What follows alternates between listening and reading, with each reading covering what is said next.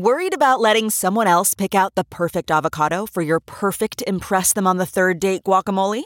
Well, good thing Instacart shoppers are as picky as you are. They find ripe avocados like it's their guac on the line. They are milk expiration date detectives. They bag eggs like the 12 precious pieces of cargo they are. So let Instacart shoppers overthink your groceries so that you can overthink what you'll wear on that third date.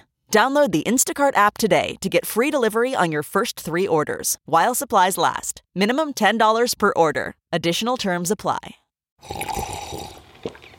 That's not just the sound of that first sip of Morning Joe. It's the sound of someone shopping for a car on Carvana from the comfort of home. That's a good blend. It's time to take it easy, like answering some easy questions to get pre-qualified for a car in minutes.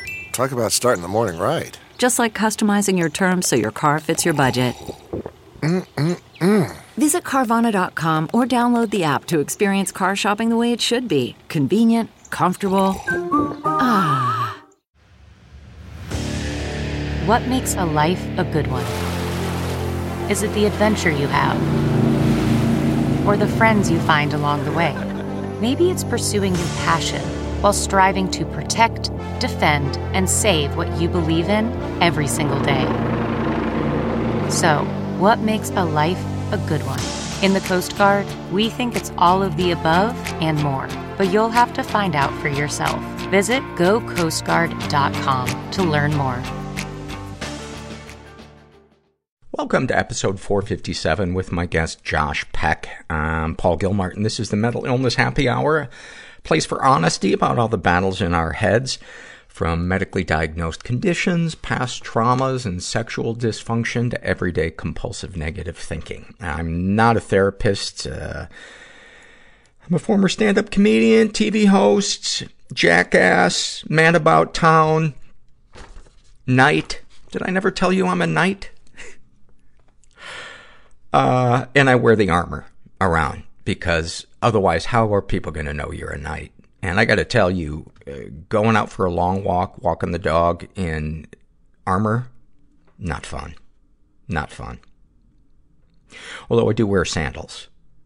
I don't wear the metal night boots. Hey, if you guys have not yet subscribed to this podcast, please do so.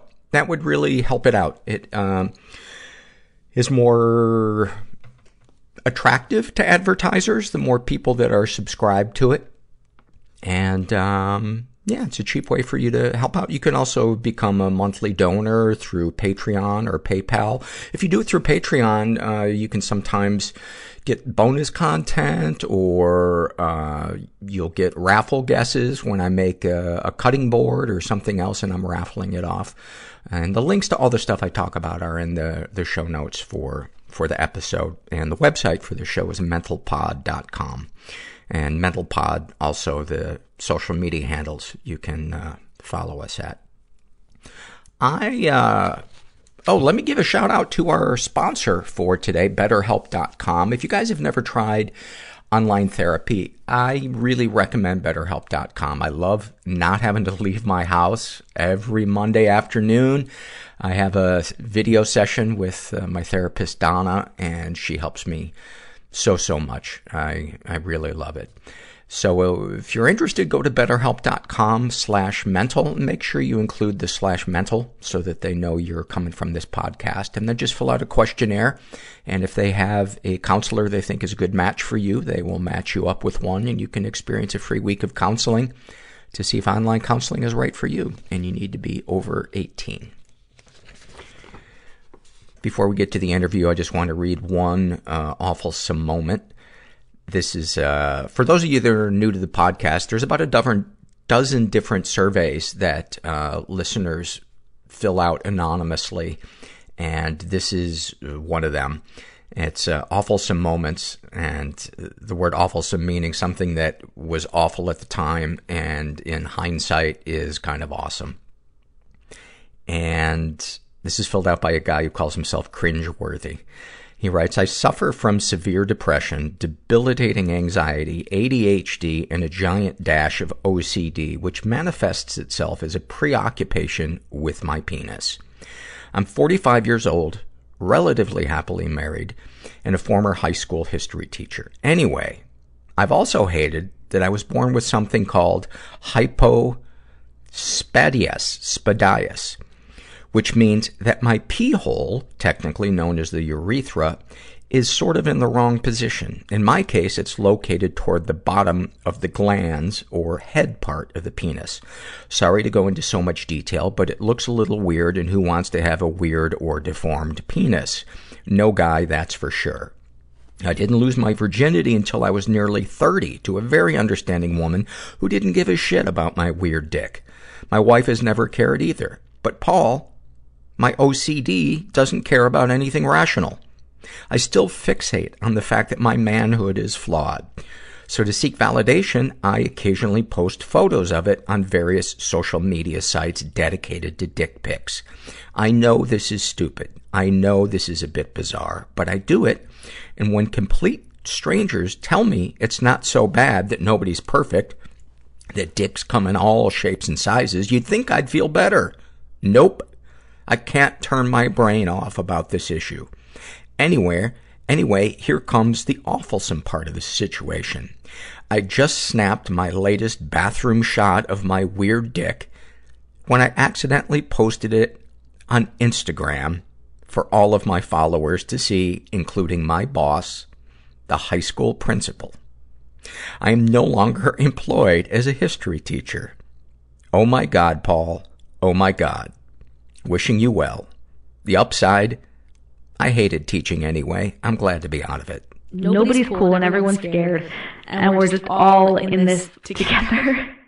There was no joy. Overeating. Apathy doesn't leave any marks. Numbing out. Physically. I wish that I was a girl. Panic attacks were so violent. Rudderless. They were mistaken for seizures. Shot coke in my neck. The TV was talking to me. Romantically, I am becoming the woman that I feared. He said, there's going to be a second hunger strike. Nothing's real. And I'm going to die. Sometimes I just go, hey, I can't deal. Just beyond broken. I want out. You have to, fantasize about the person I'm with. I'm gonna stab him. Fucking someone else. It's okay to be different. That I don't want to die is a miracle. To be weird. I'm so happy to be here. I'm gonna help you one day. People are gonna love you for that. It takes a lot of work to heal. It's hard being a weird kid. Sometimes you don't realize how fucked up something was until you feel the opposite of it. You will just never see what you're not looking for. I didn't know how to break up with him, so I just transferred schools.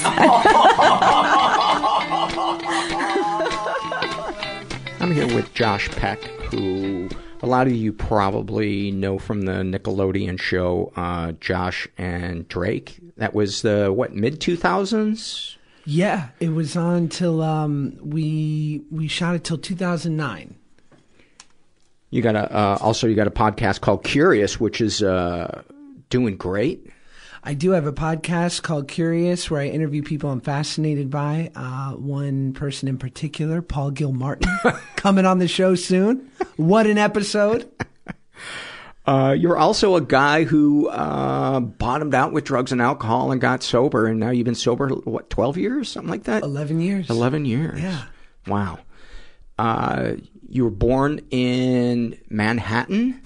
I was, yeah. I was born in New York City around Murray Hill area where I grew up, and my mom, single mom, we sort of, so we would make a pilgrimage to South Florida every time we ran out of money. And what was in South Florida? Cocaine? My grandmother. Oh, okay. Well, yeah, cocaine with legs. Yeah, not bad. My grandmother, or as, the streets like to call her, the godmother. Yeah.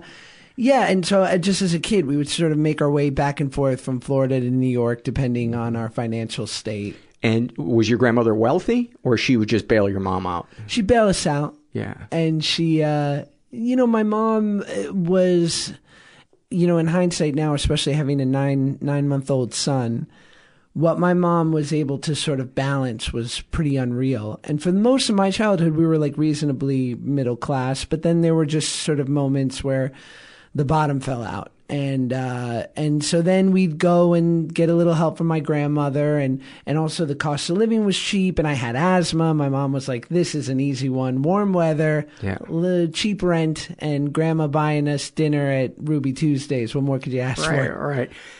And how do you think it affected you, if it did, emotionally, kind of being uprooted? Did you have friends back home in New York that you missed? Were you able to adjust in Miami? How long would you be in Miami? Or I'm assuming Miami? Where in Florida? Like Boca Raton. I like how I just, totally just Jew you out. Yeah, clearly he went to Miami. There's no other city that Jewish people go to in Florida. No, the Jews go, I mean, Miami, if you're Jewish and or you're Latin or you're like some version of Eurotrash, not to shit on Miami, it's a lovely place. But I feel like if you're a Jew and you make the pilgrimage to Florida, it's Boca Raton. Like that's where we flourish. Yeah. But yeah, I mean, I think the reality is that the one sort of constant that I can track throughout my life, especially as a young person, be it having a single mom, being overweight, being into sort of theater and performance, at a time where when you were a young boy, it was like more on trend to be in the Little League and Swiss Army knives. Right. I just felt painfully different from jump. And it just seemed like there was never going to be a moment in which I was going to get over that hump, like that there would be something that would ground us the way that it seemed my other friends had some grounding. Because we were, my mom and I were quite different.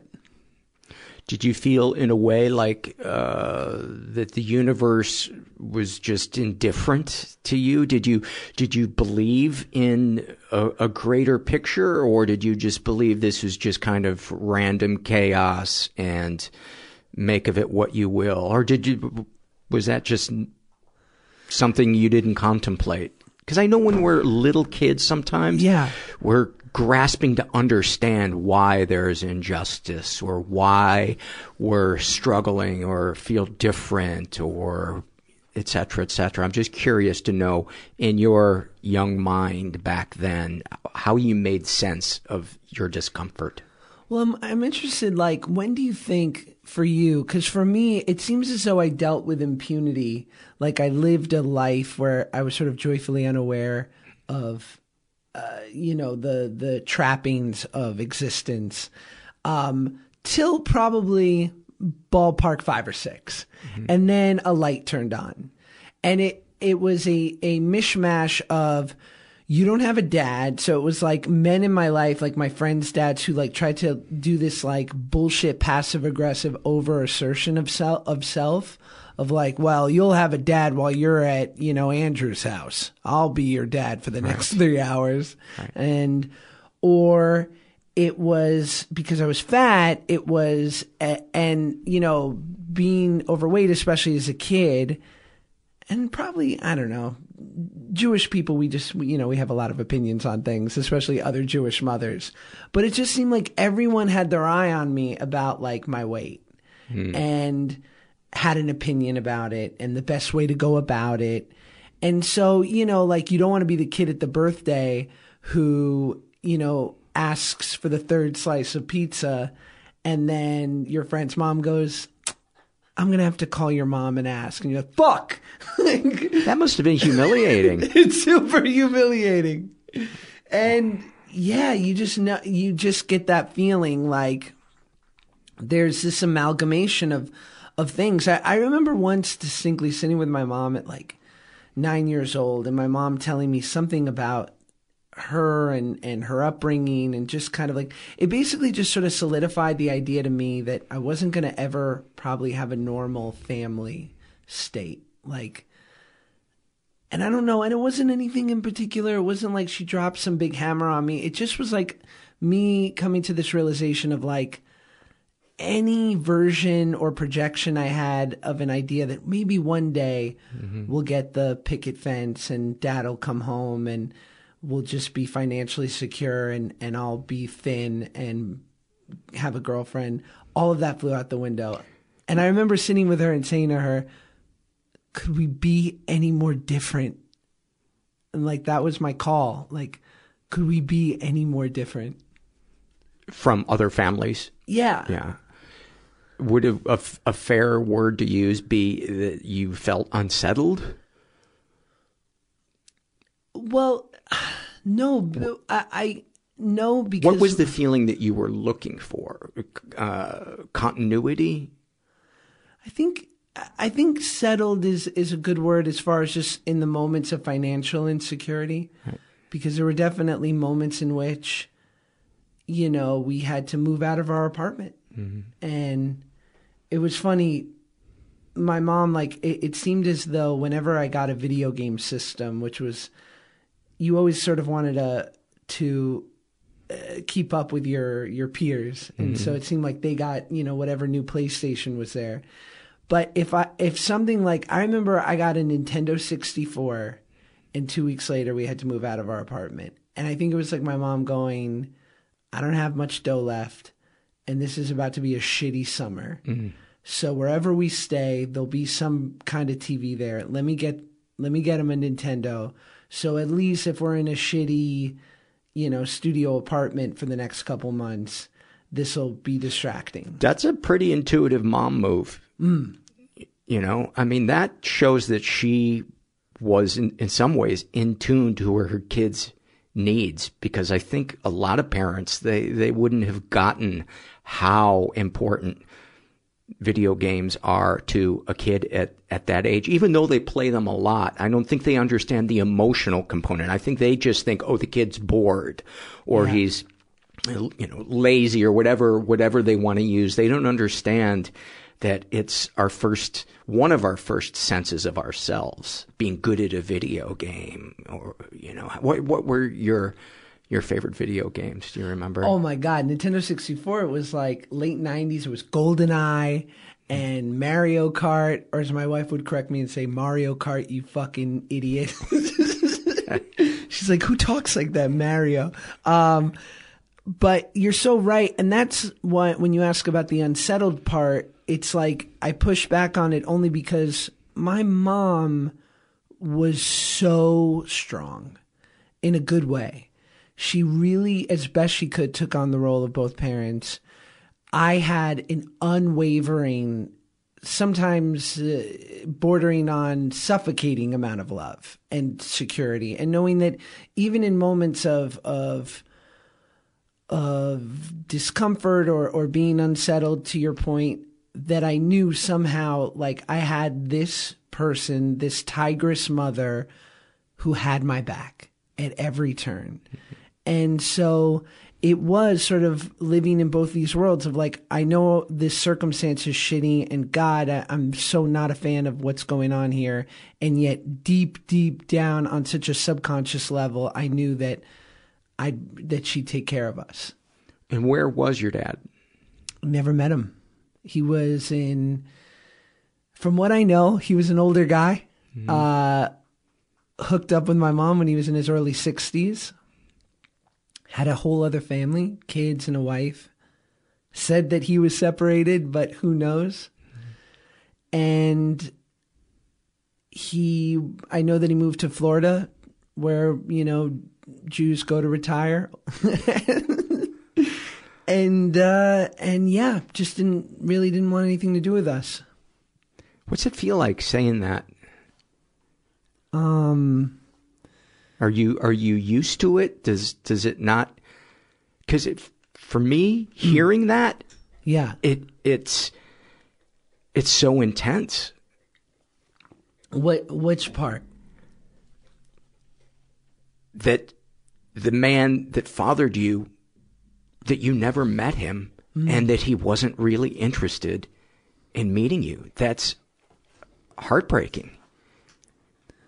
Yeah, I obviously, and hopefully before the pod is over, you'll let me gush about you for a little bit, because I'm such a fan of the podcast. And don't deflect. And you, but I only qualify that as I know through the pod that you obviously your dad was in your life, and I hear that it's a funny trend amongst people who've had a dad. And so my dad is deceased now. I know that, but because you killed him, I murdered him. You did finally meet him. Yeah. And I let him know. Like an episode of Peaky Blinders. Yeah. Or Dexter. Go ahead. I got the final word in. Yeah. And So, while he was alive, people could not believe that I didn't have a real desire to meet him. And it was only people who had a father. Mm-hmm. Anyone who didn't, or perhaps didn't have a good relationship with their dad, were like, yeah, fuck it. Who cares? Right. Who needs it? I mean, who would want to meet somebody that didn't want to meet you? Yeah. And it was such an odd thing because I grew up not knowing what I was missing. Because it wasn't like he was around for a couple years, which I think would have been worse. Right. He was just never there. I would create stories that I would tell people about him. So for a long time, my dad was from Morocco. Then other times he was from Spain. I like that you went European. That's a nice touch. Sephardic Jew. Yeah. I was like, where are the Sephardics from? They're from fun, exotic places. Yeah. Not like Poland and Russia like most of us. You must have been a good student. I mean, what kid comes up with Morocco? Most kids don't even know that Mexico is our neighbor. I was tempted to say Tangier. Wow. Wow. But I had free reign over the memory I had created of him. And then oddly, once I got into my 20s and I got sober and I became self-sufficient, and my adolescence, like becoming a man, had sort of happened in a weird way. And I had gotten through sobriety and lost all this weight and all these like really seminal moments of my life. And I had done it without him. And I said, well, I know what he gets. He gets a kid that doesn't need anything from him now and is like a fully fledged human. I don't need his money. I don't need him for anything. What do I get? I get an old dad in his 80s who never wanted anything to do with me. Right. So I think... And then with that, all that being said, when my mom randomly Googled him when I was 26, and she called me and said, "Sorry, honey, but your dad passed away," because she found the obituary, it hurt. Yeah. It was just because I think maybe, yeah, by now I might have just out of curiosity met him. Yeah. What were some of the, if you did have fantasies of what it would have been like to have had a dad, were there any kind of fantasies that you painted? I guess it would have been at its simplest, and this is no knock against my mom, it would have been a balance from what I got from my mom. So how so? My mom, is a nervous, wonderfully nervous Jewish mother who didn't want her big fat son to rollerblade. I got you. You just said it all, dude. That could have been really hey Josh, how are you? My mom was a Jewish nervous mom who didn't want her fat kid to rollerblade. Josh, thanks for coming. We can fill in all the rest. Yeah. A little bit. So, yeah, a dad who would have been like, no, like, put on your fucking rollerblades and let's go. And you're going to get hurt, but who cares? Yeah. Like, that's what you do. Or let's go to this sporting game, or let's go shoot, I don't know, what do guys do? Guns? Like, let's go do guy shit. Do you ever find yourself kind of emotionally holding back certain information to kind of emotionally protect your mom and her nervousness? Do you find yourself becoming anxious about her anxiousness? Yeah, I mean, despite all those sort of trappings, as I've gotten older, I realize how fucking cool my mom was, and that she was sort of like, I mean, she was, in the, women's lib movement, and she is a self-made business person, and she wasn't, like the Upper East Side Jewish girl or the Long Island, like she was in it. She was in the shit. So she has sort of a lot of her isms, as they do for most of us, have dissipated to a certain extent. I mean, who wouldn't be nervous in her situation? Holy shit. Totally. Holy shit. A single mom in Manhattan in the 80s with a child from outside of, a child from an affair. Yeah. Wow. I mean, my mom has the best stories about, she owned a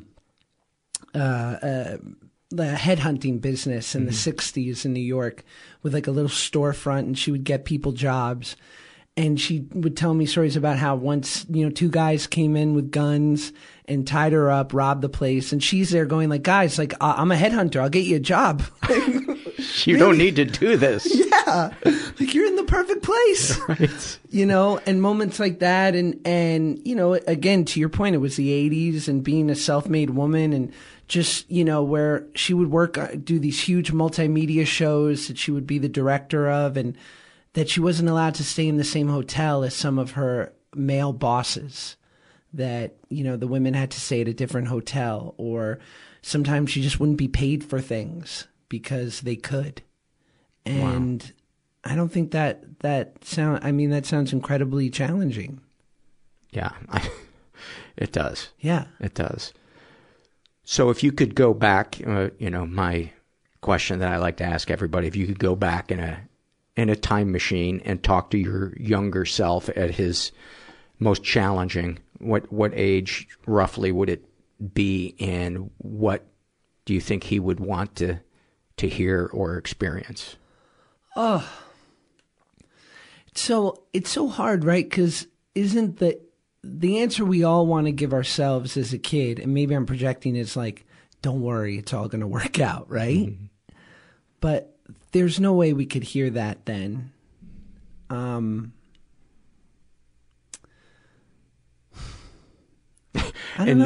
Nobody would anticipate that what the older person would say.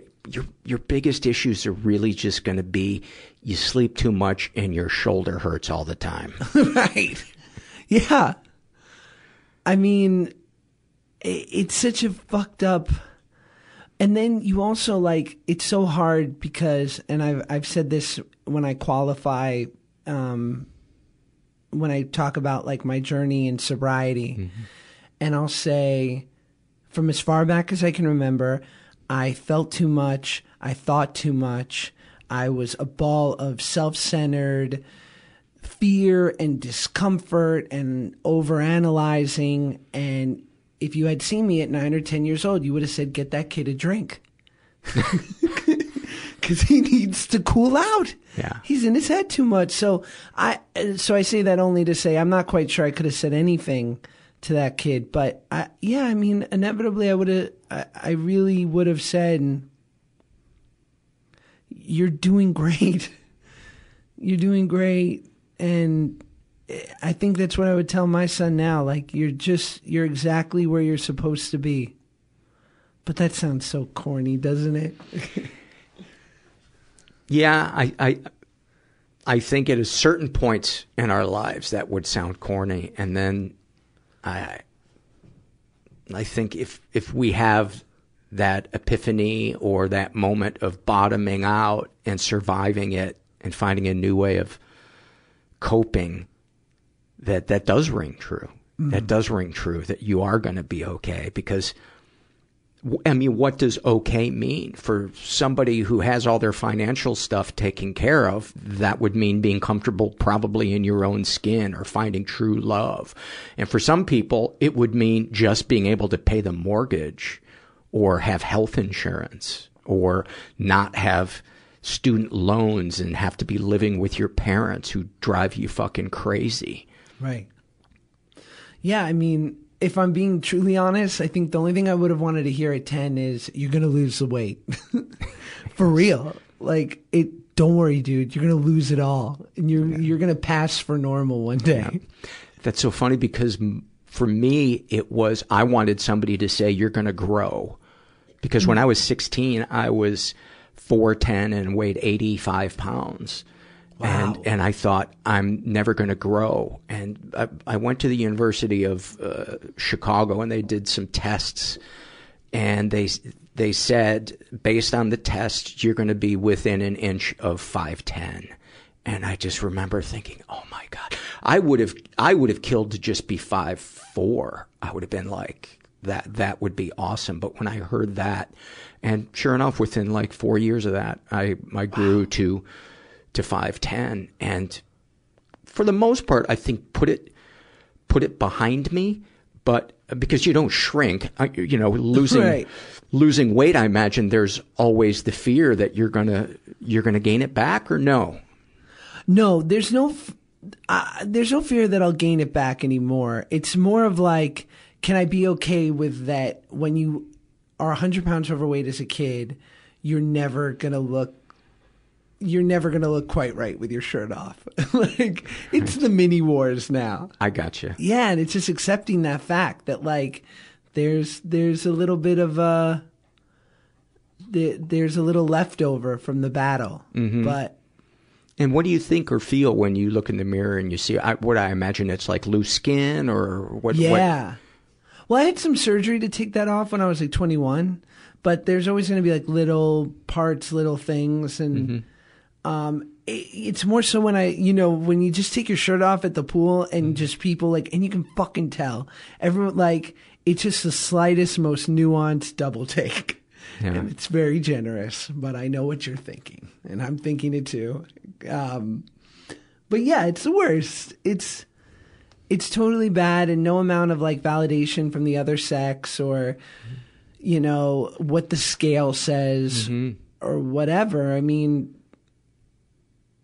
it's weird. If you get good and overweight, you do some damage. That's hard to correct. But then it also is weirdly like life in reverse, because one of my greatest joys, and I don't know if you can identify, is going on Facebook and looking at all my friends who got fat, who were effortlessly thin in high school, and I was the big fatty. And now, like, Jim is like got an extra 50 on him, and I'm like, Jim, so thin back in the day. Like, it's unbelievable, because now, I mean, living in where we live and whatnot, I mean, it's fair to say that the people you grew up with, like 50% are probably overweight, right? Yeah. And so when you're like the 32-year-old who's in shape, I'm like, all right, making strides. It's a little victories. Do any thoughts or feelings come up when you have your clothes off in front of your wife? If that's too personal of a question. No, not at all. I'm in. Now with my wife, I mean, I always laugh when people like will say,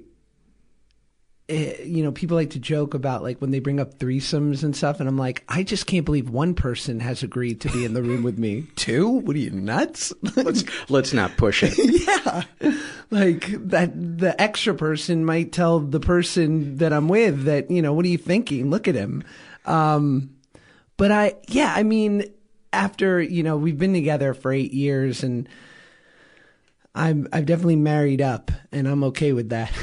And we have a wonderful, we just feel wonderfully comfortable in front of each other. And I think it's probably a testament to the both of us, and what's cool, or maybe it's not cool, but it's revealing about my wife, who's in perfect shape and grew up like beautifully svelte, and everyone in her family, they're like tall and thin and won the genetic lottery.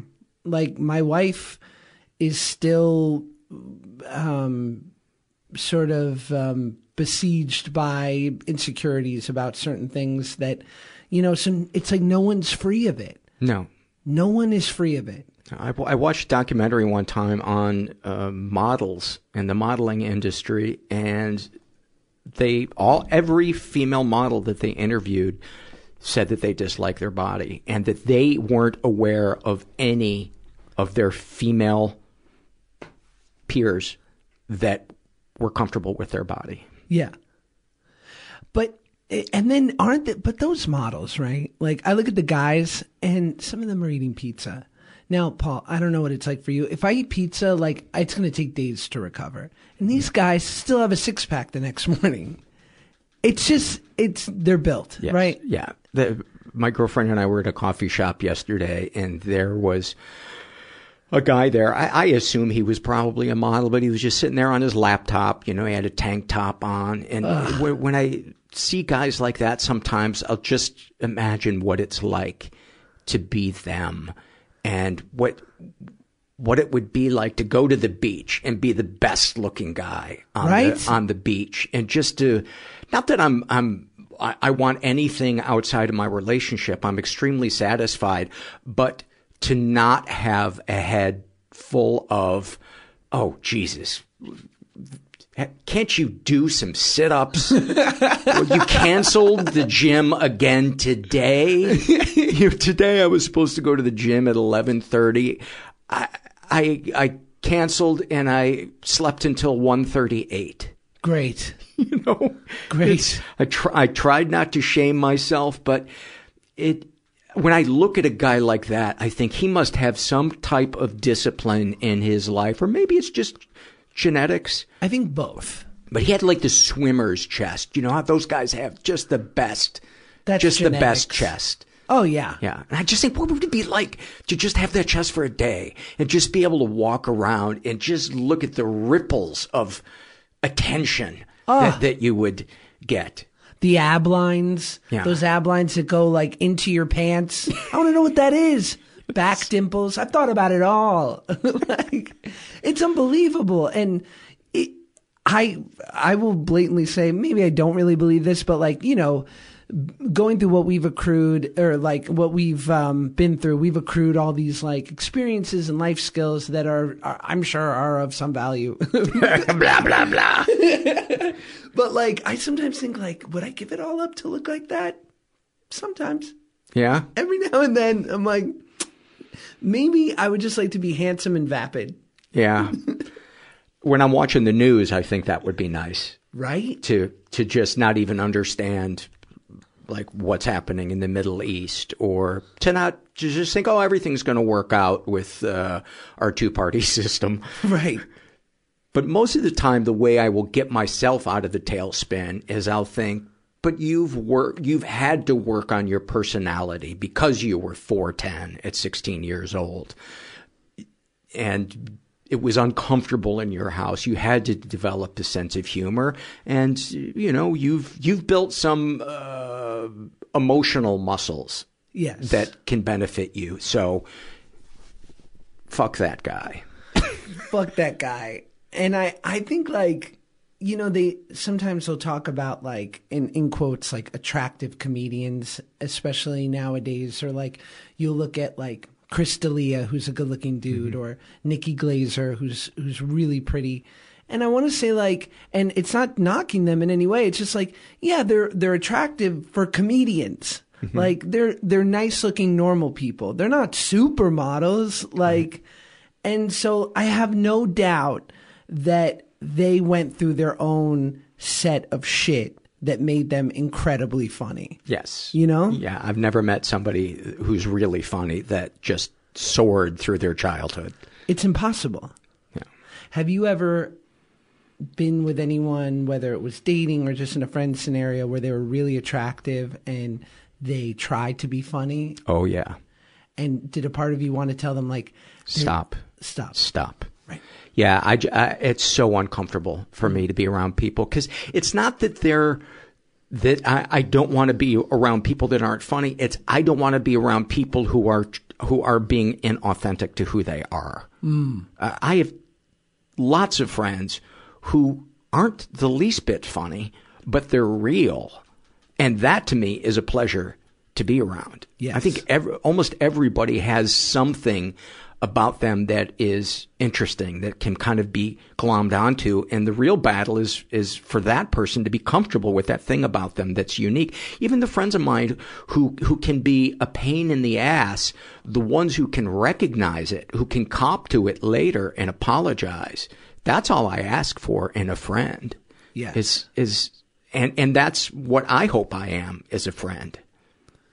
I think you're so right. And I think the one thing that's even more breathtaking than a brilliant comedic performance or drama or what have you is just someone being honest. Mm-hmm. Like when someone is willing to be vulnerable, especially in a stand-up special or any kind of performance, it's like you can't take your eyes off of it. No.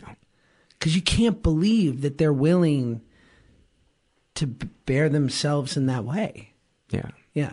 Yeah, I think it's why we go to the movies and read books, and we just want to know, is everybody's inner sanctum similar to ours? Was there a moment for you when that was confirmed, that you weren't alone with this? Yeah, I think when I got sober. Yeah. I think that was the beginning of it. And then dealing with the childhood stuff in my next support group, that was on an even deeper level, because I think that dealt with the scars, whereas getting sober was I was forced to see my own selfishness and fears. And there was a relief in knowing that, because it, as you know, as a sober person, it provided you information about the prism that we had been filtering reality through.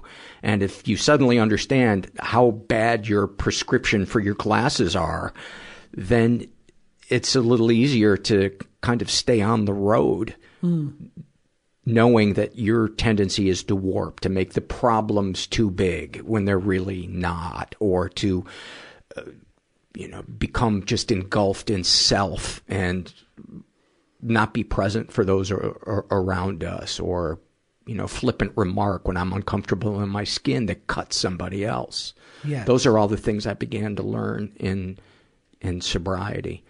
I'd like to hear about your sobriety journey. What were your substances of choice, and how did that spiral take place? Oh, I was on everything but skates, really. I'm a garbage head, as the kids like to call it. It was really whatever you had, and I just see the correlation between, I lost 100 pounds when I was 17, and I didn't realize that was sort of my first foray into overindulging in something to numb my feelings and to quiet my mind. Were you using, like Adderall, or how did you lose the... Healthy way, old-fashioned. Oh, okay. Yeah, like I just... Diet and exercise? Diet and exercise. And just with no understanding that, now I have this new body, but I still have the old brain. Mm-hmm. And I've removed my medication. And so when... Food, you mean? Yes. Yeah. And so when I got offered to smoke a joint and took that first hit and felt that release and that deep breath that I had always been searching for. Had food given you that? It did, but I didn't know it. I was so unaware. There was no epiphany with the food because it's indoctrinated since we're kids. It's a reward system. Mm. But I ate chocolate and gummy worms different than my fellows. Right. I was a kid where I'd come over to your house and all of a sudden Josh would disappear and you'd hear like, and I'd be going through your cabinets and fucking hiding it. Oh, it was the worst. But going over to friends' houses, and of course we never had the good snacks in my house. So if you opened up a closet and there were like fruit roll-ups and Gushers and, Dunkaroos, it was like, put me away. Like, you guys go play outside. I'll be here. Yeah. Like, I'll be manning the snack closet.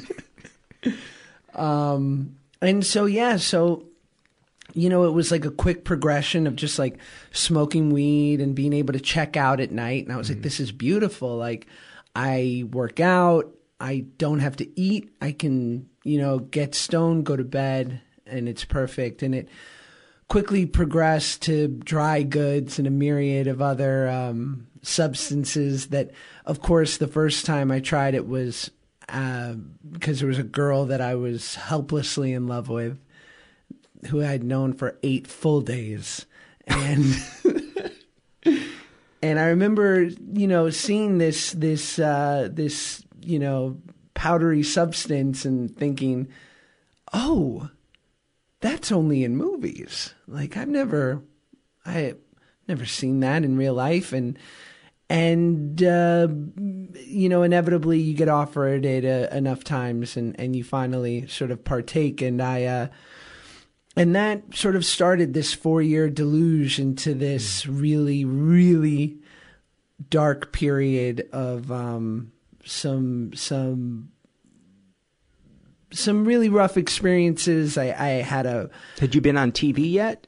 Yeah, I'd been on TV since I was 14. Or even before, since I was 12. So you were still battling your weight when you were doing the Nickelodeon show? Yeah. Okay. And so did the show end and then you lost the weight, or did you lose the weight when you were on the show? Between seasons 2 and 4. Wow, what the producers have to say about that? You know, the creator of the show had always dealt with weight stuff, so I think that he weirdly felt like he was proud of me in a funny way, because I know that he had his own struggle with that. And so, you know, and to their credit, and something that I am quite proud of, there are many things I'm proud of when it comes to the show, but one thing was that they didn't ever really take the easy way out. Like, they didn't take the low-hanging fruit of, like, being the fat sidekick. Gotcha. There were definitely moments in which they kind of danced near it, but they empowered me, and they made me, you know, we were brothers, and Drake was sort of the handsome musician, and they were like, well, we need balance here, so we have to make him an idiot. Yeah. So he's the handsome musician who's really not intelligent, and Josh will be the brilliant, funny, chubby kid. Gotcha. So it worked. Yeah. But I'm sure there were some meetings. Right. But I was never privy to it. So when cocaine was introduced, was it in a show business atmosphere? I think it just became like it just became in like a Hollywood, terribly cliche fucking. I felt like I had to make up for some time, because here I was now like 17, 18, 19.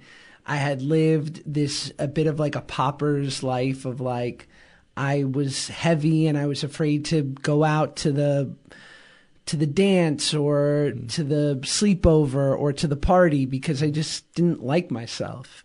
And so now I've got this new body and I'm this new person, and I'm basically playing a version of who I think I always wanted to be. Mm-hmm. And the people that I had like looked up to, and I talk about this when I qualify, I'll always say like, you know, I looked up to people in the 27 Club and Basquiat and Jim Morrison and you know, and then other people like Hunter S. Thompson, like all these gonzo kings that, you know, lived hard and left their indelible mark on the world before they eventually died. And I'm like, and I romanticized thinking that I was going to do that. But the reality is I would have just been another asshole who like broke his mom's heart and was not the biggest thing to come out of Burbank. Was just, you know, another sad case. Mm-hmm. The first person to die on rollerblades. How sad would that be? Wait, RUI, rolling under the influence. So what was your demise? What was it, just everything? Or was there any particular substance or habit that brought you to your knees? Was it just a slow progression? Was there a single event? Did you have a moment of clarity? You know, my ruination came in like a myriad of forms, and it was just me slowly accruing all this wreckage, ruining work relationships, because I was still working in like different things. I was doing some movies, and just, you know, at the time I guess you would just chalk it up to like sowing my wild oats and being 19 or 20 and just unaccountable. So I showing up late, hungover, too late, like an hour late, and just not looking my best because I was hard charging. I just wasn't able to fully formulate a version of reality at all times. And I was living a pretty specific life for a couple years, and finally when it all came to a head, it was like one of those beautiful moments of clarity in the sense of it wasn't anything cinematic. I was just so sick and tired of being sick and tired. It was more of the same, and I had a deep suspicion that this was going to be it. Like, I was not going to ever fill this hole in my soul. Mm-hmm. And it seemed,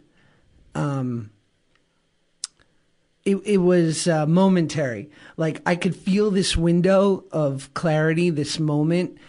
And I guess that's why it's a moment, because I could tell like this is going to be fleeting. And I haven't hit total bottom yet, or whatever version that looks like, what it would be for me, but it's coming. It awaits. I'm just going to keep digging. And so when you went to get help, what were some of the things that you remember thinking or feeling? I think, I always say this, that you didn't tell me what was wrong with me, you told me what was wrong with you. And I identified. And I had walked around for so long feeling the way I did, and everything I've talked about in the podcast, and feeling utterly uncomfortable with life and an inability in which to live this life on life's terms. Like I was just ill-equipped. It felt like everyone else had been given a playbook that I just was not given when I was born, and that everyone had a set of armor that I just didn't have. And so things hurt me more. And so I walked around thinking that for so long, and I thought, I'm reasonably articulate. I know a lot of words. Is it depression? Yeah, kinda. Is it anxiety? I got a little bit of that, but not really. I couldn't diagnose it. Mm-hmm. So I figured I was the only one. And if I'm the only one, I'm alone in this. And then you walk into the rooms and you go to a support group where you identify, and all of a sudden, people were telling my story. People thought the way I did. They drank and used the way I did. But they weren't a glum lot.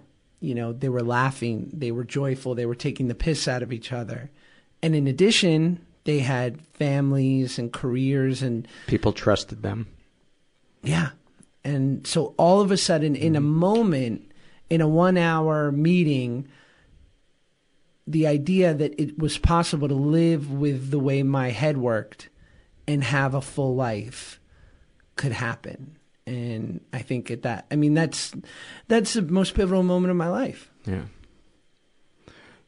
What, if any, tools do you feel like you've developed to help cope today with when your feelings become overwhelming or your old thinking rears its head? What are some ways that you could compare the old Josh and what he would have done to you today? I think it's just a number of things. It's like a certain level of acceptance. It's age-old tenets of spirituality, right? It's a lot of gratitude. It's the idea that if you want self-esteem, do esteemable things. And it's truly like, I interviewed for my podcast this brilliant guy named Safi Bakal, and he's a physicist and has some experience in neuroscience. And he's like, what we're finding more and more, the way that depression looks in the brain is a trauma. Like it's an injury. It's a brain injury. And that addiction and depression and obsessive, like many of these things, it's bad programming in a computer. So don't be surprised that it can't fix itself. You wouldn't be surprised. You wouldn't turn on your computer a year later and just think it worked again. Right. And so the idea that I learned of like that you'll never be able to think your way out of it, that you must take the action and the brain will follow. Acting your way into right thinking, I think was everything. I love it. You want to do some fears and loves before we go? Yeah, please. Yeah. Was there anything else that you wanted to share? No, I mean, it feels great. Yeah, good, thank you. Good. Let's start off with some fears.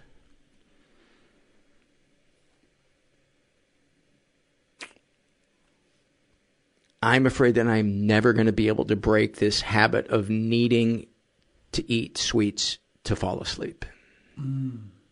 Raisin bran.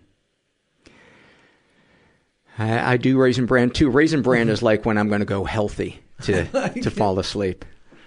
Oh man, I fear that now with a 9-month-old son, that because I don't have any framework for what a good father is, that I'll never be able to truly measure up for him. Wow, that's a deep one. You went deep right out of the gate. Yeah, I'll deviate. No, I love it. I love it.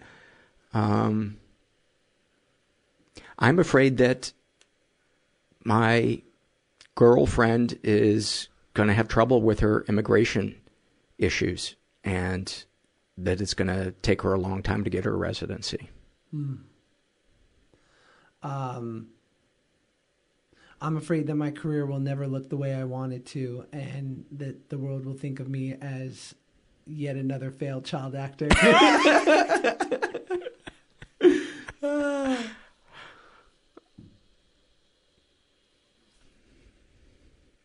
I'm afraid that my hockey teammates secretly think that I'm much worse than I think I am. Oh, man. I'm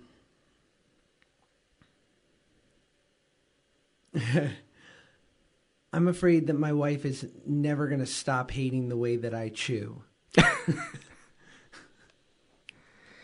I'm afraid of Gracie getting sick and dying before she's led a full life, and that the pain of it will just be unbearable because she's the first dog that I have been the sole owner of. I've always shared ownership of dogs with, so there's always been somebody else that I know they're experiencing what I'm experiencing. And the thought of going through that on my own, even though I know there are people that love her and would miss her, I think there's you feel like their parent. Oh, yeah.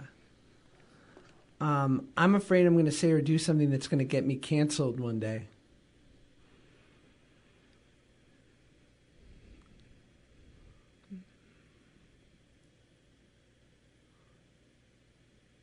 I'm afraid that I know I've done this one before, but it's a recurring fear of mine, is that I have misplanned for retirement, and I will be filled with so much regret and poverty that what will be even worse than my surroundings will be the discomfort of being sick at myself for not having planned more. Oh man, that is so good. I identify with that totally. Let's see. Let's do one more each and then go to loves. Yeah, I'm afraid that I'm becoming one of those people that can't hear from the other side, and that I just have I can't, what's the best way to describe it? I have an inability in which to, in our political climate, to really listen to people that don't agree with me. That's a good one. Let's just go right to loves. Yeah.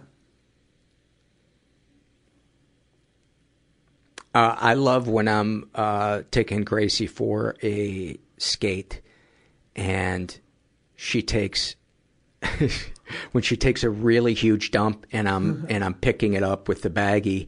I always say to her, and like a soft little voice, "Well, that's very unladylike."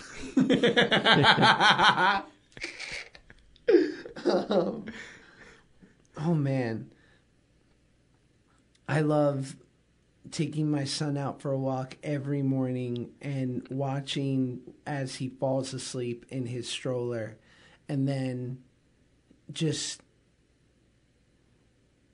putting on your podcast and listening while he's asleep as we walk down Wilshire Boulevard. I love laying in bed with my girlfriend and just being there with each other, just being present in that moment. Sometimes we're not even saying anything, but we're I think, like as close as two humans can be in that moment. And it's such a safe, comfortable feeling. Mm. I love watching my mom with my kid and knowing that I never thought she could love anyone more than me, and now I'm pretty convinced she loves him more than me. And it's also nice to have some of the love be put on someone else.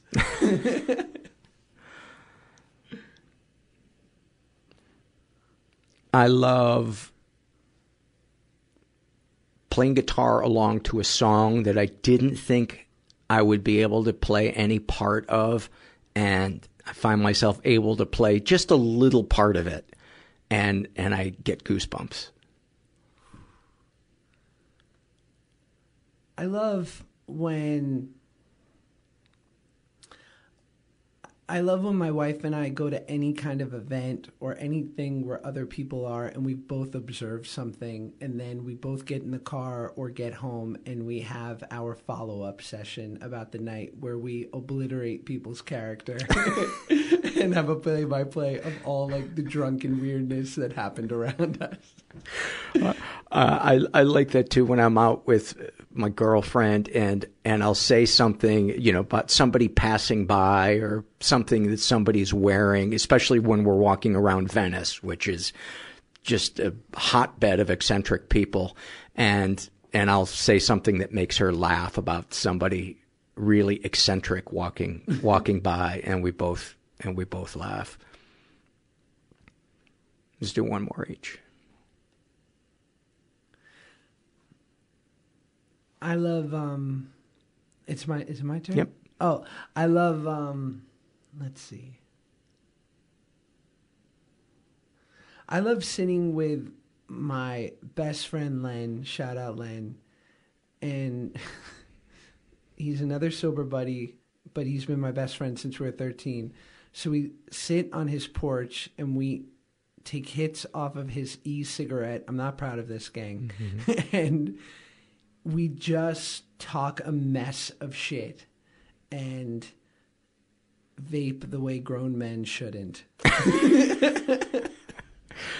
Well, on that note, I love sitting in my hammock, smoking a cigar, and knowing I probably look ridiculous, but it feels awesome. I love it. Yeah. Josh, thanks so much. People can find your podcast. It's called Curious. Do you have a website as well? I don't, but Curious is available everywhere podcasts are available. And Paul, this is an honor. You're just doing special work here, and any version of art helps people, right? It gives them some version of escape, but this feels like art of a higher order. Wow. And it helps a lot of people, so I feel really lucky to be here. Oh, thanks, dude. I appreciate it. Yeah, man. What a nice man. Really cool getting to know him. And I think his interview of me on his podcast is going up in a couple of days, so if that interests you, go check that out. One of our sponsors for the podcast today is Attitude, and they make 100% organic bamboo sheets, and oh my God, are they soft. Holy moly. They are my favorite sheets that I have ever had. They have a non-toxic manufacturing process. They're hypoallergenic. They're antimicrobial. They're breathable, and that regulates your temperature to improve the quality of your sleep. So why not try Attitude? These amazing sheets have a 30-day risk-free trial. If you're not fully satisfied, you can return your sheets for a full refund. They even cover shipping on returns. I don't know why you would return them, because I love them. They are soft as silk, breathable as linen, but at the price of cotton. Attitude sheets. Did I just stumble over Attitude? Let's say it one more time. Attitude sheets. You are going to love them. And when you support our sponsors, you support the show. And right now, you guys, the listeners, will get 20% off their sheet set. Say that fast 20 times. You guys get 20% off their sheet set and free shipping. Just text MENTAL to 64,000. The only way to get 20% off your set of Attitude sheets and free shipping is to text MENTAL to 64,000. That's MENTAL to 64,000. Message and data rates may apply. This episode is sponsored by When Breath Becomes Air. When Breath Becomes Air by Paul Kalanithi is the exquisitely observed memoir of an idealistic young neurosurgeon attempting to answer the question, what makes a life worth living, as he deals with his own terminal cancer diagnosis. It's a stunning reminder to live while we are alive. A must-read for anyone in medicine from a doctor-turned-patient. For healthcare workers, expand your view on patient care and the fragile beauty of our mortal lives through Kalanithi's unforgettable words. Some of the questions Kalanithi wrestles with in this book include, what makes life worth living in the face of death? What do you do when the future flattens out into a perpetual present? When the future is no longer a ladder towards your goals in life? What does it mean to have a child, to nurture a new life as another fades away? When Breath Becomes Air is a #1 New York Times bestseller, Pulitzer Prize finalist, and named one of the best books of the year by the New York Times Book Review, People, NPR, The Washington Post, Slate, and more. When Breath Becomes Air is available wherever books are sold. Learn more at prh.com/breath. Okay, picture this. It's Friday afternoon when a thought hits you. I can spend another weekend doing the same old whatever, or I can hop into my all-new Hyundai Santa Fe and hit the road. With available H-Track all-wheel drive and 3-row seating, my whole family can head deep into the wild. Conquer the weekend in the all-new Hyundai Santa Fe. Visit HyundaiUSA.com or call 562-314-4603 for more details. Hyundai, there's joy in every journey. We are also sponsored today by Roman. Erectile dysfunction. A lot of people are uncomfortable talking about it, and for some reason I'm not. Maybe because on this show we talk about anything and everything, and I've been pretty open about most of the struggles in my life. And ED is something that I do deal with, and I highly recommend to anybody who's suffering from it to look into trying medication for it. It makes a big difference to me and my relationship. So with Roman, you get a free online evaluation and ongoing care for ED, all from the comfort and privacy of your home. The doctor will work with you to find the best treatment plan, and if medication is appropriate, Roman will ship it to you with free 2-day shipping, and the whole process, super straightforward, simple, and discreet. Getting started is simple. Just go to getroman.com/mental and complete an online visit. Erectile dysfunction used to be tough to tackle, but now there's Roman. So go to getroman.com/mental to get a free online visit and free 2-day shipping. That's getroman.com/mental for a free visit to get started. Let's do it a third time. getroman.com/mental. We got some great surveys to read, and I don't know if I'll be able to get through all of them. I always bite off more than I can read, but let's give it a shot. This is a Shame and Secret survey filled out by a woman who calls herself Gen X Blah. She identifies as straight. She's in her 40s, was raised in a slightly dysfunctional environment. She's never been sexually abused, but she has been physically abused. She writes, it wasn't considered abnormal when I was growing up in the 70s and 80s, but I was, quote, spanked with a belt. And once my dad rushed me and knocked me over as a teen. Any positive experiences with the abusers? He was my dad, and I love him, but I will always have those images of him taking off the belt and of him knocking me down. We did go through a period where I didn't speak to him for 5 years in my 20s. Darkest thoughts. I think and dream about sex with women. I read erotic stories about women. But when it comes down to it, the thought of actually going down on a woman is too much. I've also had horrible dreams about physically abusing my daughter, smacking her. And I've had dreams where she is murdered by a pedophile or run over by a bus. Horrible dreams that when I awake, I have to force myself to stay awake for a while so I don't slip back into the same horrible dreams. Darkest secrets. I turned the condom inside out after my daughter's father left, and I put it inside me. It had spermicide, but at least one brave swimmer made it. Sexual fantasy is most powerful to you. Lesbian, gay, and domination fantasies. Most of the guys I've been intimate with know, so I'm not new to sharing this. Is there anything you'd like to say to someone you haven't been able to? I would tell my daughter's father he is right to hate me, but I can't live with my kiddo knowing I forced her creation. What, if anything, do you wish for? My student loans to be paid off. My credit is absolutely ruined for life. I can't ever dig out of this hole. I will never own a home or a brand new car. Have you shared these things with others? The people closest to me already know. They think I suck. How do you feel after writing these things down? Same old, mostly. I'm a little afraid this will somehow get to my kiddo or her dad, though I can't imagine how. Thank you for sharing that.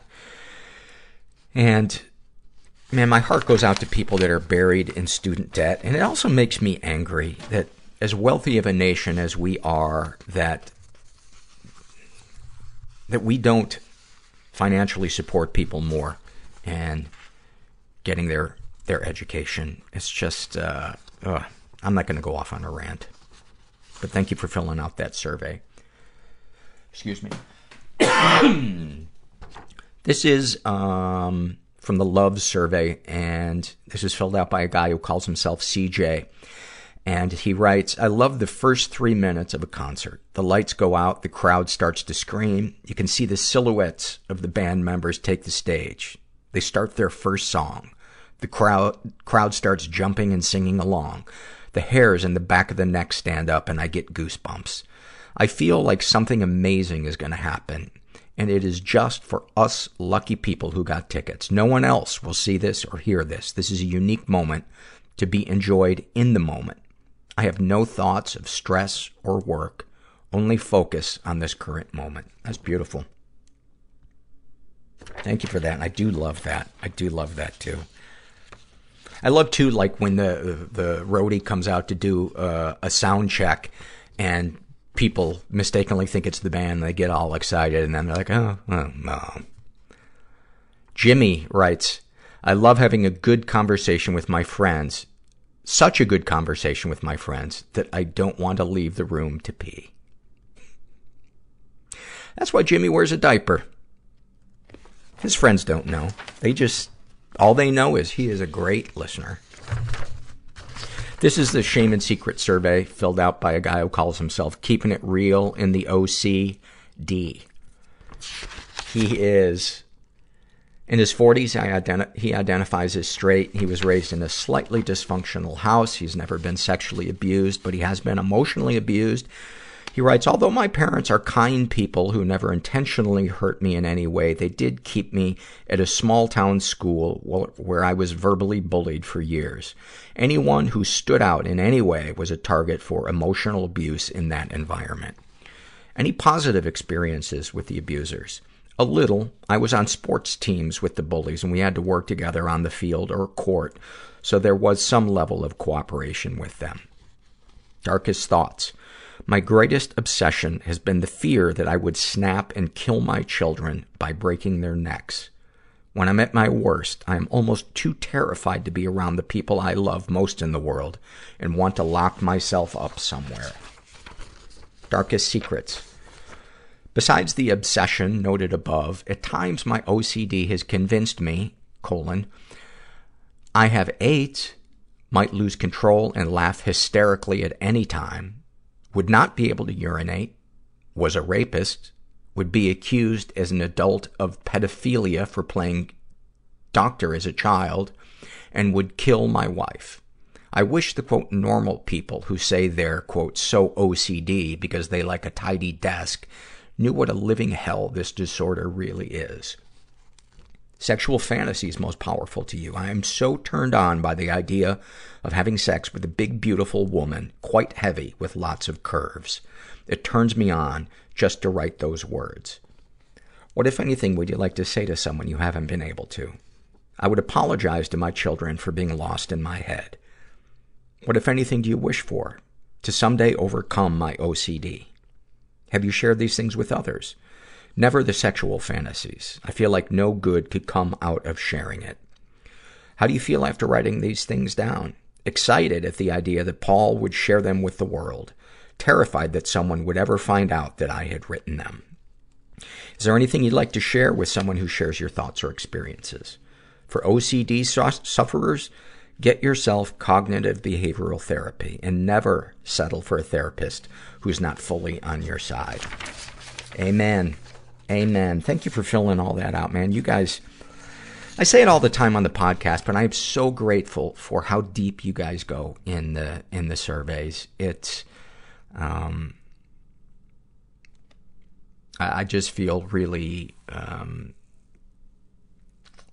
don't even know what the word is. Privileged. This is from a rarely taken survey called Memorable Vacation Arguments. And I don't think I've read this one on the podcast before, but if I have, forgive me. Or don't forgive me, and go fuck yourself. What do you think of that? This is filled out by a woman who calls herself Cody, and she writes, in 2015, I was 16 years old. With alimony fever, my Nana decides for us to take a cruise spontaneously. Nana, sister, mother, and I drive to New Orleans for vacation to board our cruise to Mexico. My Nana and I awake early in the morning and they are still gone from the night before. My anxiety is high, so I go look for them. I didn't know where to go, so I guess I just kind of waited around the front of the hotel for something to happen. Eventually, my sister comes and doesn't like that I am on her ass. She throws her hot coffee on the ground in front of me. I sigh and usher her inside to safety. We're going up the elevator and she begins to tell me words. The only ones I remember are, "You're just mad because everyone knows you're not even a real part of this family." My heart sank and I gently replied, "Ditto." The pin was pulled and the grenade that is my sister unleashed. The elevator doors open and she shoves me out, pins me against the wall, and sucker punches me in the face. A loud thunder sound happens in my ears, and I turn to see my drunken mother barreling down the hotel hallway, and I stick around long enough to see her linebacker my sister out from in front of me, into the air, and slammed onto the ground with a loud crunch. My sister let out a bloody scream, and I escape, as I always do, to the nearest stairwell. I gather myself and go back to the room where my mother is on top of my sister, choking her so badly that her face is blue and eyes bulging. Long story short, that was the first of many hotels we were asked to leave. I never saw my mom on that cruise, and the only thing she has to say about that trip when asked is what a fucked up mess my sister is and how amazing the buffet was. Oh my God. Thank you for that. This is a happy moment filled out by a woman who calls herself Elsinore Rigby. I assume that's not a typo. And her happy moment: when I get into bed, my kitten cuddles up, belly so close to my face I can feel his breath. Sometimes he puts his little paw on my cheek. Oh, Gracie, did you hear that we're talking about animals? I love that moment when you tell a dog to stop barking, but they squeeze a couple more in. And they do Oh, and I do love, Gracie, I do love that moment when animals put their front leg around you and you kind of convince yourself that it's an arm and that they're way more human than they really are. Isn't that what we really want? Is just an animal to act human and give us all their unconditional love, but we don't have to listen to their bullshit. I wonder how annoying animals would be if they could talk. This is from the love survey filled out by a woman who calls herself Gandhi Glitch, and she writes, I love the feeling when I score a domination victory in civilization. I feel like an all-powerful being that can conquer anything.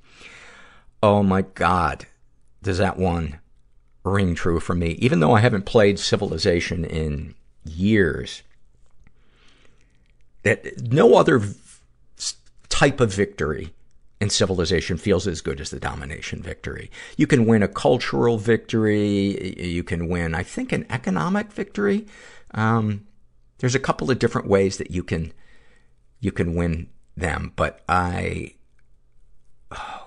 just destroying, just letting that dark part of the brain out and just ruthlessly taking over other countries. And I love too in civilization when the piece of land you're given for your first settler to settle has gold, has water, just has all the right resources, and just for the next 20 hours, you're going to have an advantage and crush humanity. That survey makes me want to start playing Civilization again. So if for the next month there is no podcast, blame the person that filled that survey out. This is a shame and secret survey filled out by a woman who calls herself Donna A. She identifies as gay. She's in her 30s. She was raised in a pretty dysfunctional environment. Ever been the victim of sexual abuse? Yes, and I never reported it. My aunt, who was my babysitter, was sexually abusive. She's also been emotionally abused. Parents provided for physical needs, but were extremely neglectful when it came to emotional needs. Any positive experiences with the abusers? Yes, my aunt was my second mother, and we had great moments together, although it's impossible to bring myself to think of what those moments were. Darkest thoughts. I was put on Prozac 3 years ago, and it was working fine. I gained a lot of weight because of it and decided to go off of it. When I started falling apart, I went back on it again and gained even more weight. Finally, I decided to talk to a psychiatrist to put me on Cymbalta instead.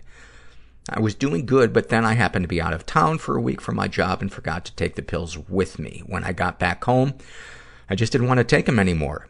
I got horrible withdrawal symptoms, including brain zaps, which were painless, but extremely uncomfortable. I've been off medication for 3.5 weeks now, and I don't know what's worse, the terrible mood swings or my anxiety every time I become sad thinking, what did I do? Is it going to kill me this time?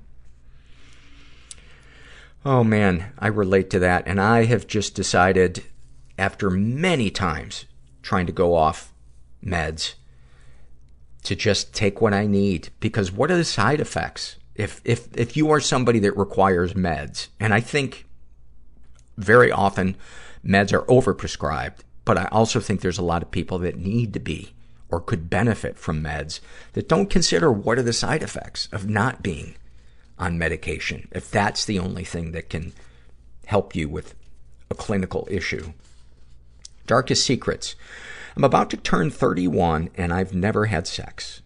Never been fully naked with another human being present, never touched another person's genitalia, and no one has touched mine. I can't help but to think that this was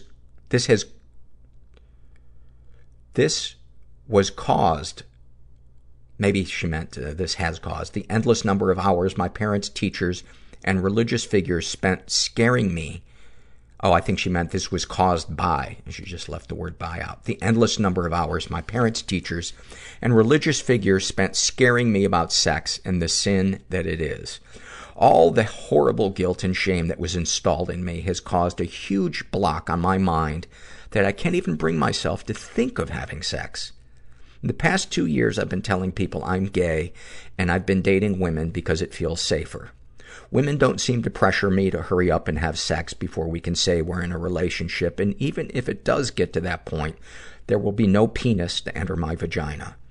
I'm physically scared of anything entering my vagina, even fingers or tampons.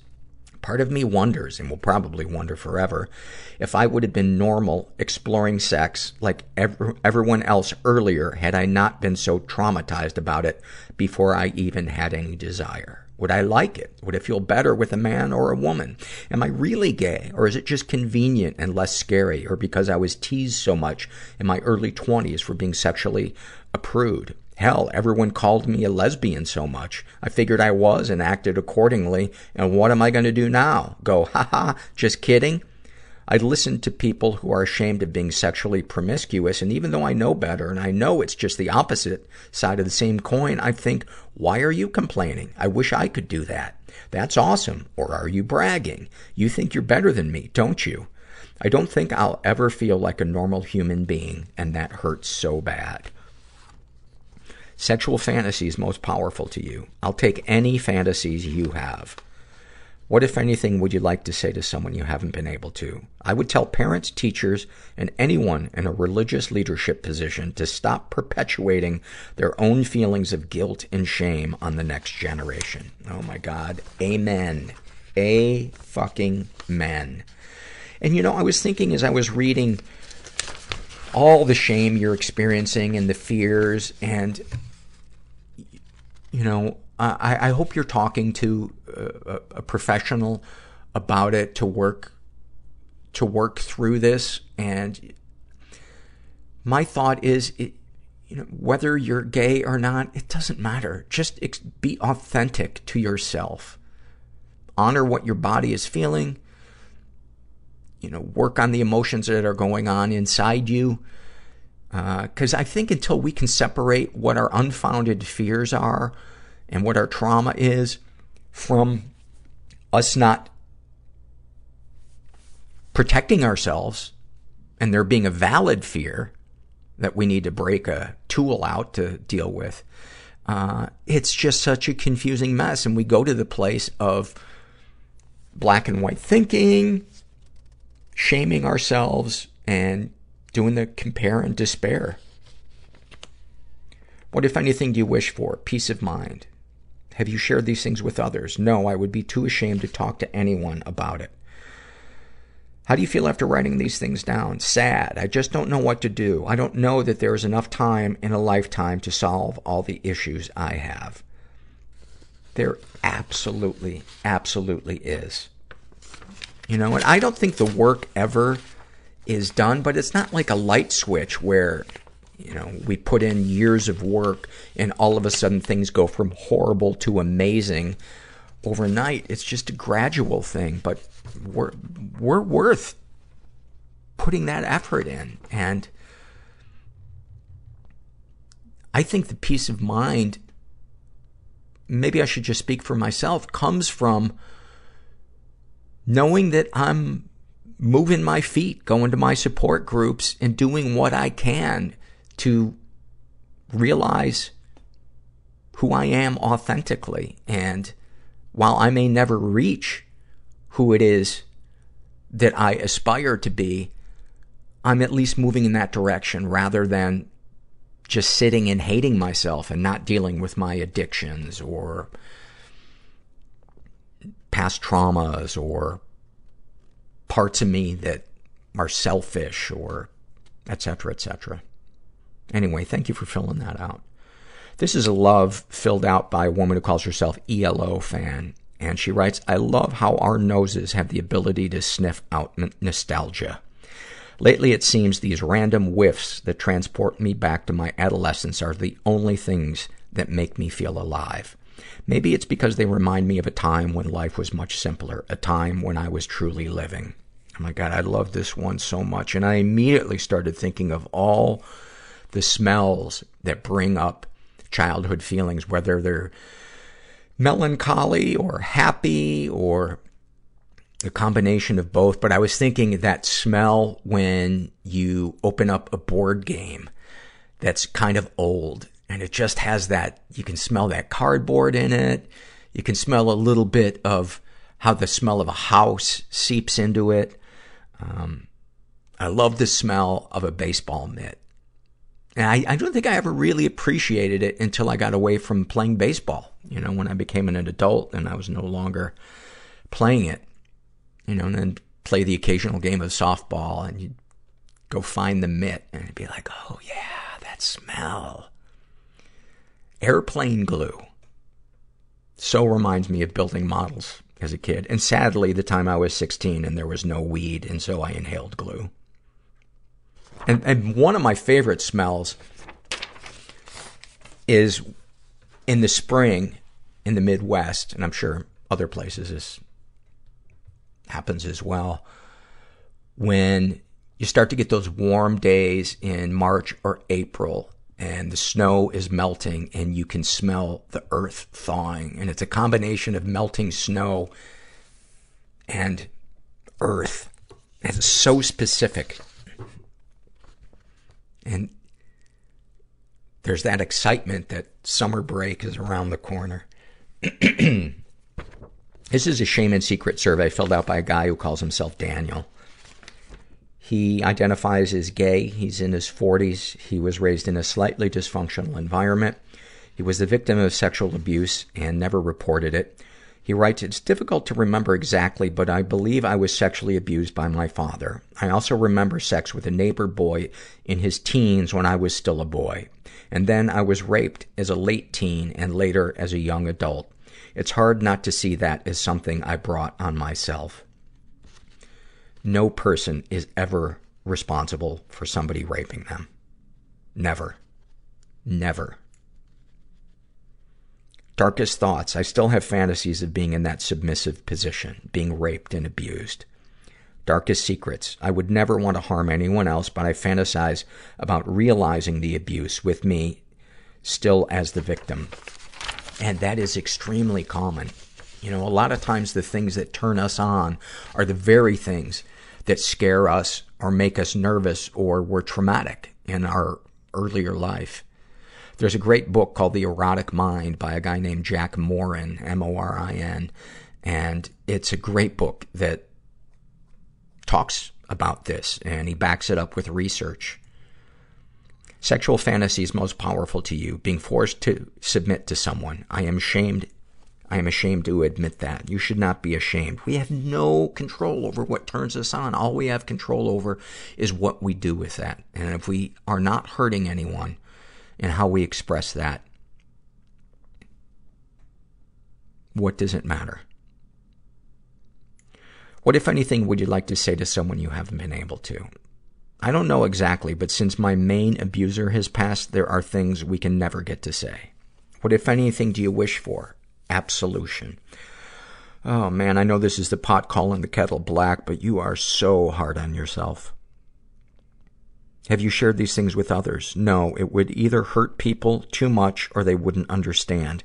There are people that would understand, and I think our mission in life is to find our emotional family, the people that do accept us for who we are, and do listen, and do support us, and vice versa. How do you feel after writing these things down? Confused, disgusted, and a little bit cleansed. Is there anything you'd like to share with someone who shares your thoughts or experiences? It was never your fault. Isn't it funny how we can give the advice that we ourselves just can't take in? This is a happy moment filled out by a woman who calls herself Dr. Depressed. She writes, in my last 2 years of high school, my mental health was at an all-time low, and going to school felt like going to a slaughterhouse. Around that time, my mother and I noticed an old lady that would go to the same spot every day to feed stray cats while we were on our way to school. One of them came at first, and over time it brought its buddies to the feast. This cat got so friendly it would rub its head all over her legs and even lay on its back so she could pet its belly. The lady would always happily receive her feline friends and gave them many loving pets.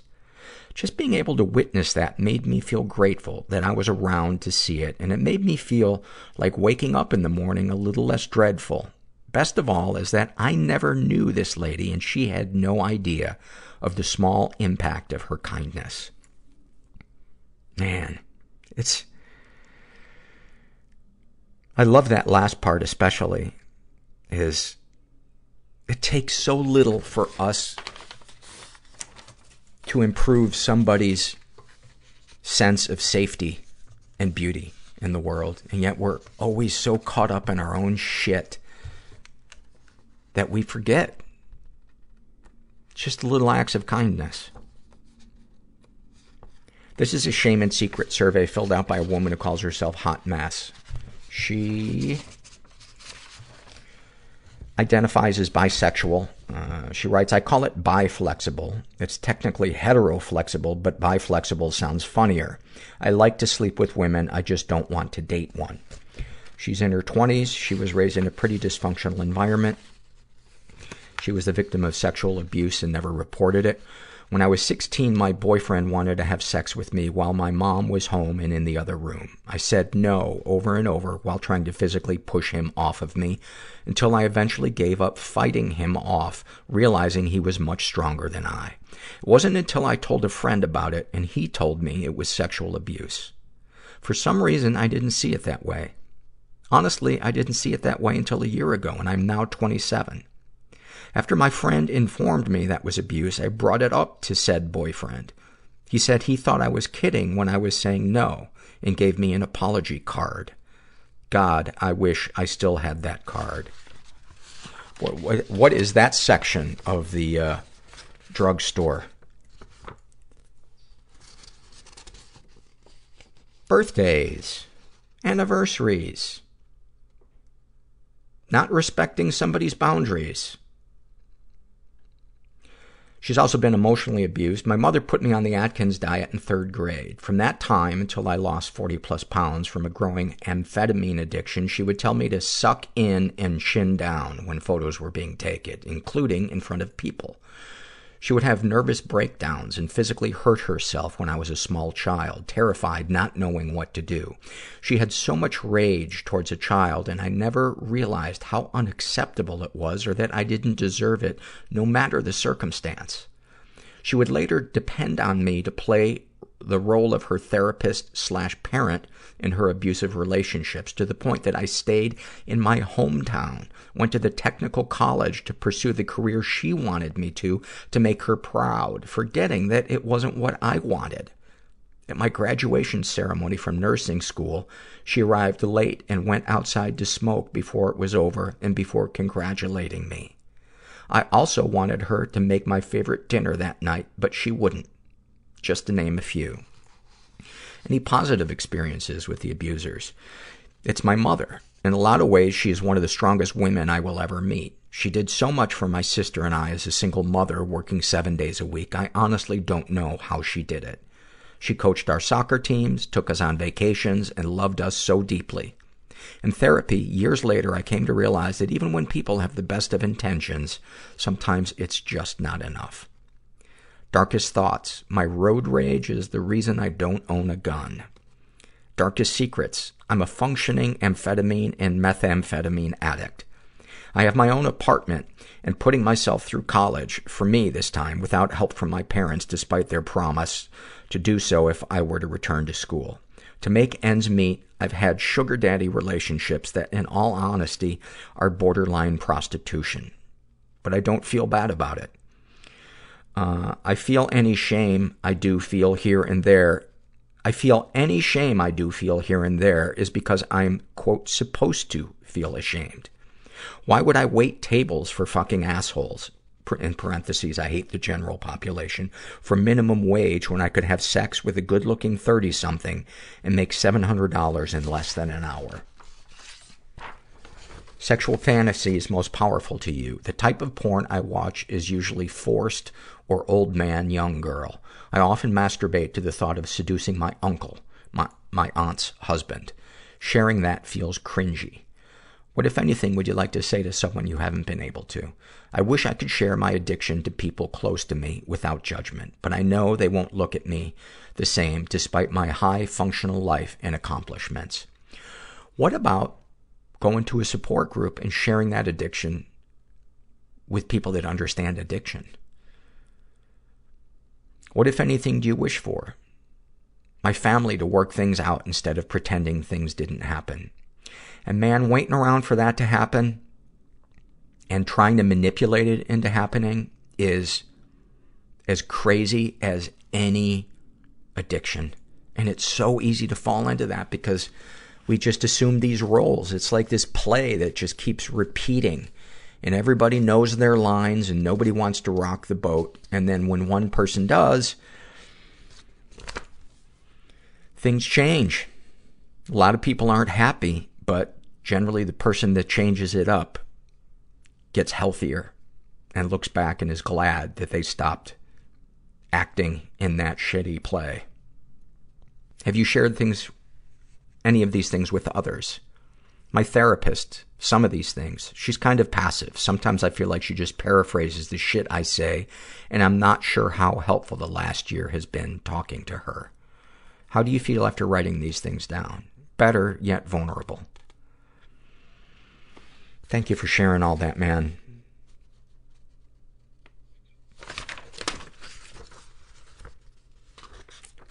And there's also a great resource for anybody who's experienced sexual trauma, no matter how long ago. It's called the Rape and Incest National Network, and the website is rainn.org.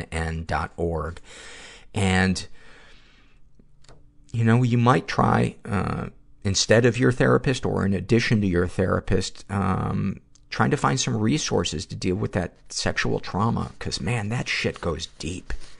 That leaves scars that are, that can be healed, but take a concerted effort. And things that are seemingly unrelated to the sexual trauma, can really hold us back from becoming the person that we want to be and having the relationships that we want to have.